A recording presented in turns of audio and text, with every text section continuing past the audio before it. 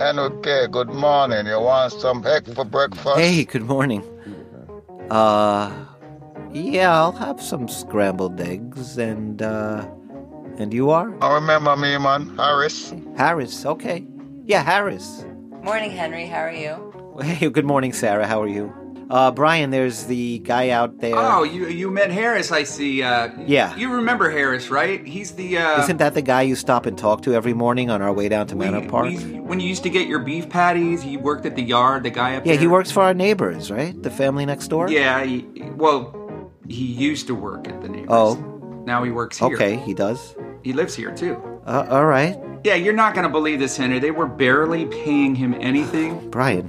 So we're going to kind of take care of him, help him out. We even have room? I mean... we can use him around here with the guests, with, like, music, like, setting up stuff, cooking. Great vibes. Cool brethren for real, you know? Harris, I like my scrambled well done, okay? Thanks, bro. Enough respect. Because righteousness govern the world. Broadcasting live and direct from the rolling red hills on the outskirts of Kingston, Jamaica. From a magical place at the intersection of words, sound, and power. The red light is on. Your dial is set. The frequency in tune to the Rootsland podcast. Stories that are music to your ears. From the first time we walked down from Armour Heights to Manor Park with Harris, things just felt different. Passing through the quiet, winding streets, we were greeted with hellos, wide smiles and waves. Not from our neighbors, but from their gardeners, the washer ladies scrubbing clothes, the handymen, usually too caught up in their daily chores to even notice us. Harris's presence seemed to have changed that. And when we reached the foot of the hill on Constant Spring Road, Harris introduced us to Snake Man, the tall, lanky teenager that ran the drink stall, right on the corner before you head up to the Heights. That was the yard version of a 24-hour convenience store. We had stopped there a few late nights to pick up drinks and rolling papers for some of our guests at the house. Snake Man gave Harris an enthusiastic fist bump, a smile and a hug. He hadn't seen much of his friends since he moved up to our crib. Word traveled fast on Constant Spring Road that Harris was now living and working at our place. And our motley white crew hadn't gone unnoticed marching up and down the hill every day, in search of vegetarian food for Brian and Sarah, and beef patties for me and Stompy. Harris had put word out on the street that we shouldn't be confused with most of the other entitled Armour Heights families that occupy the homes in the hilltop ravines, the ones that segregate and mistreat their helpers. That we were struggling musicians from the States, and Harris didn't only live with us. He ate with us. He chilled with us. He wasn't working for us. He was working with us. On the Spring, Harris was known as a Harticle youth, an honest, upfront, hardworking individual who minds his own business and can always be depended on when needed. His realness, those qualities are rare and go a far way anywhere in the world. But in a city like Kingston, they go even further. From the moment this youth entered our home and our lives, it gave us a connection to the island that up until that point had been missing. And in many ways, young Harris's story starts like so many Jamaicans of his generation. But it's the second chapter that sets him apart.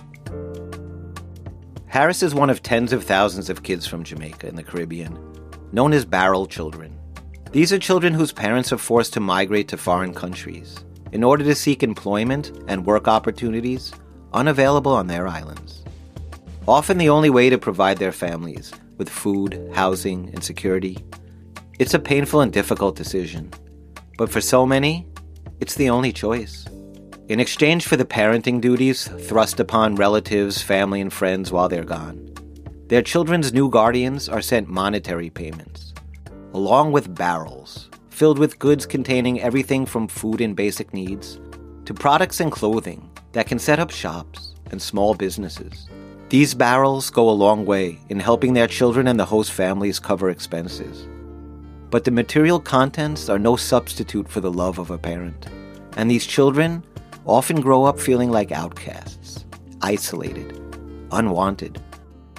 Meanwhile, many Jamaicans like Harris's mom end up working in the healthcare system in the United States, England, and Canada, where they've provided a backbone to the industry for decades. Because of their deep empathy, dedication, and professionalism, Caribbean healthcare workers are the top choice to fill positions at hospitals, nursing homes, rehab facilities, and for private families.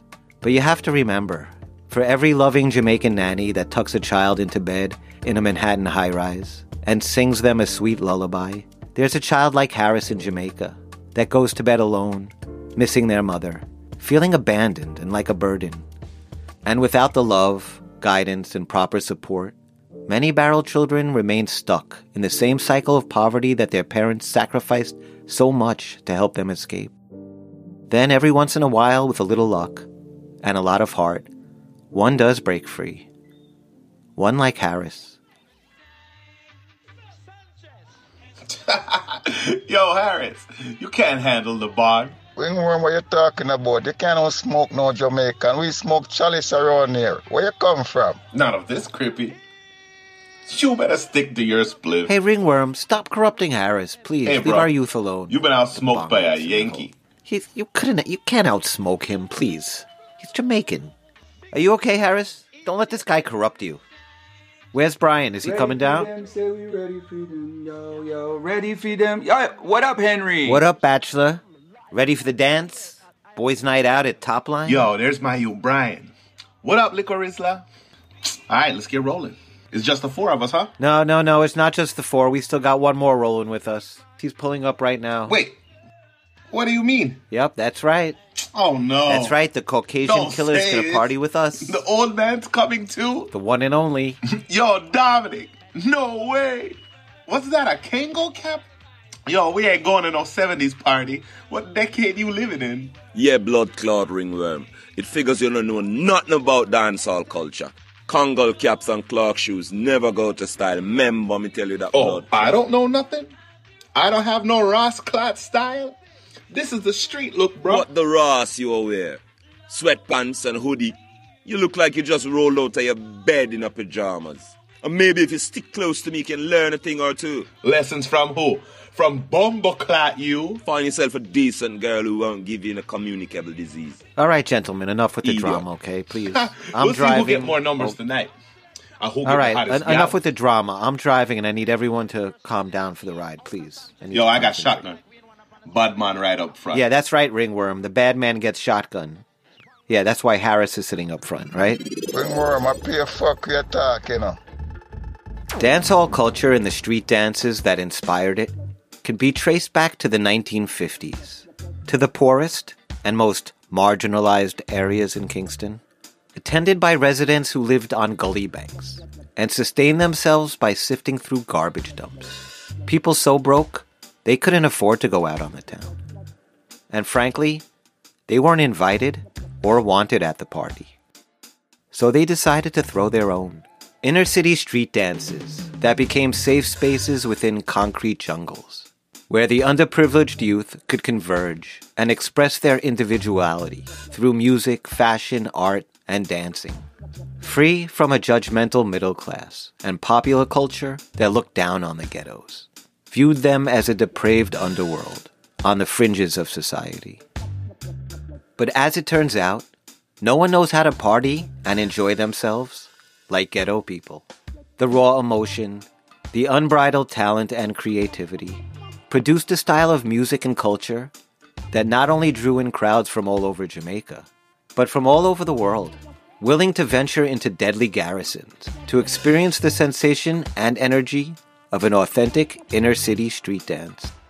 Once considered counterculture, born as a celebration of the slums, dancehall had ascended into an internationally recognized and respected art form, crossing over into all areas of art and culture.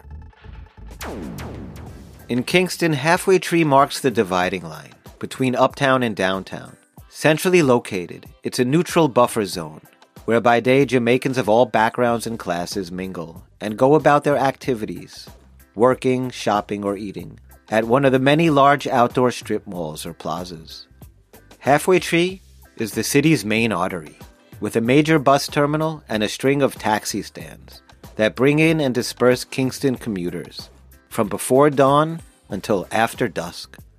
At night, after the traffic dies down and the last markets and shops shutter for the evening, something magical happens when a nondescript Halfway Tree parking lot in a shopping plaza transforms into a weekly Wednesday night street dance named Top Line. A festive all-night bash fueled by Red Bull, Guinness, and weed that begins at midnight and has revelers from all over town still coming in after 4. Even before you arrive, your mind, your body, acclimate to the volume and tempo of the dance, as the vibrations from the massive sound system hit you from blocks away, setting off your body's early warning detection system. In the world of dancehall, you roll with your crew, for good or bad. These are groups of like-minded individuals that share common connections and bonds that go way beyond geographic or political ties. These are blood brothers. And the top of the pecking order is the Don, the top man, pulling up to the dance in his Benz or Beamer, and preceded by posses riding ahead on ninja motorcycles, burning rubber and popping wheelies to announce their arrival. After which, they set up in a dark corner, where the Godfather treats his soldiers to cases of Guinness and bags of high grade to enjoy the vibes. In this alternative dancehall universe, the version of the popular girls, or the in-crowd, were known as the Hot Gals, a group of scantily clad inner-city dancers and models, dressed in fashion supplied by aspiring ghetto designers, like the infamous Ouch crew. Photographers and fans waited like paparazzi, hoping to catch a glimpse of these dancehall divas, decked out in their outlandish, one-of-a-kind creations, outfits made on minimum budgets, with whatever material and scraps available. Ghetto apocalyptic, so cutting-edge and innovative that over the years, high-end couture houses incorporated many of these street styles and looks into their fashion houses. And of course, central to the culture of the dance was the island's most popular homegrown delicacy, ganja. And not to be left out of the fun, Rastamen would journey from distant hills and valleys with gunny sacks full of fresh groomed stalks of sensimelia that had a pungent scent so strong it would make any stoner's mouth water. They would delicately place their products in baskets for viewing, and then, on a first-come, first-served basis, you could purchase stalks of marijuana the size of your arm for about $10, enough to supply a whole crew until sunrise. But beware of the dirty Babylon police, looking to cause trouble or shut down the dance for any reason. One man's bastion of free expression is another man's threat to stability, and a constant war had been waged by the Jamaican authorities to prohibit and disrupt the one place the people were actually able to enjoy themselves. In fact, the government would soon pass into law the Noise Abatement Act, an example of the system's overreach in their war against ghetto culture. These laws now gave the police and soldiers permission to randomly enter any neighborhood at their discretion and forcibly shut down dances and break up parties due to noise violations. Passing the act was an invitation for police abuse, so it's no surprise that these raids are often politically motivated or meant as retaliation against an area or community. But one of the crews chilling at the dance didn't have to worry about police. They didn't have to worry about anything. They were the uptown crew, the wealthy sons of the island's elite, like my old friend Billy Diamond and his privileged gang of wannabe thugs. Harris called them DCs.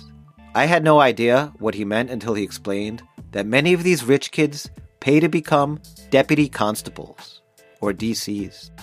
It's more or less a symbolic title and badge given to well-connected kids of politicians and businessmen. Basically, a get-out-of-jail-free card that let them off from traffic infractions, let them carry licensed firearms. Oh yeah, it also allowed them to shoot and kill anyone they wanted with no consequences. Billy and his crew, often ditched their wives and families for a night out on the town, showing up in pimped-out pickup trucks, trying to impress and leave the dance with one of the sexy ghetto girls, who, by the way, were very good at acting like they were impressed by rich boys with pickup trucks. These downtown girls, themselves on the prowl, looking for wealthy single men they could leave the dance with. Or even better, wealthy married men. You know, I don't think I really ever enjoyed or understood the dance hall until I lived in Kingston. I'm not sure anyone can pick up the true atmosphere of a street dance by just listening to a mixtape. You need to smell the herb and the tobacco, blending in the air with the smoke from the slow-cooked jerk chicken and pork, the scent of sweat and cheap perfume. You need to see the joy, the relief in someone's eyes, who has nothing good to look forward to tomorrow, but has this one moment to dance, this one moment to shine. Dancehall is a warm Guinness in one hand, a lit spliff in the other, and a hot body girl gyrating against you right in the middle. Surrounded by your crew under the stars, in a sacred space, where all the problems of a violent and ruthless city are momentarily suspended. The thing is, you have to leave the dance. And that's when things can get dangerous.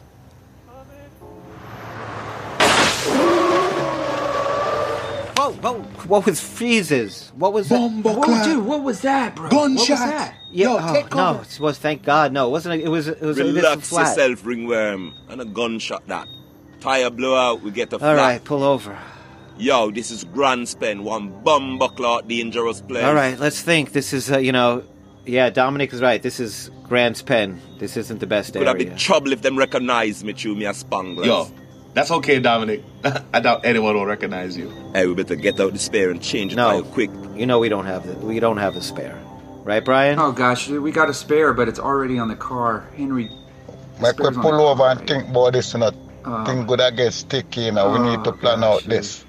What are we gonna do, man? Nothing good can happen right here this time of night,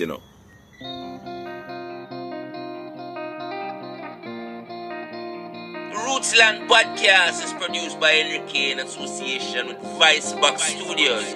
Remember to like, share, and subscribe, and please support our show by downloading the Rootsland original soundtrack, available on Amazon, iTunes, or wherever you purchase music. So join the Roots Gang and Rootsland. Yes, Rasta. Tell you. Choo-choo.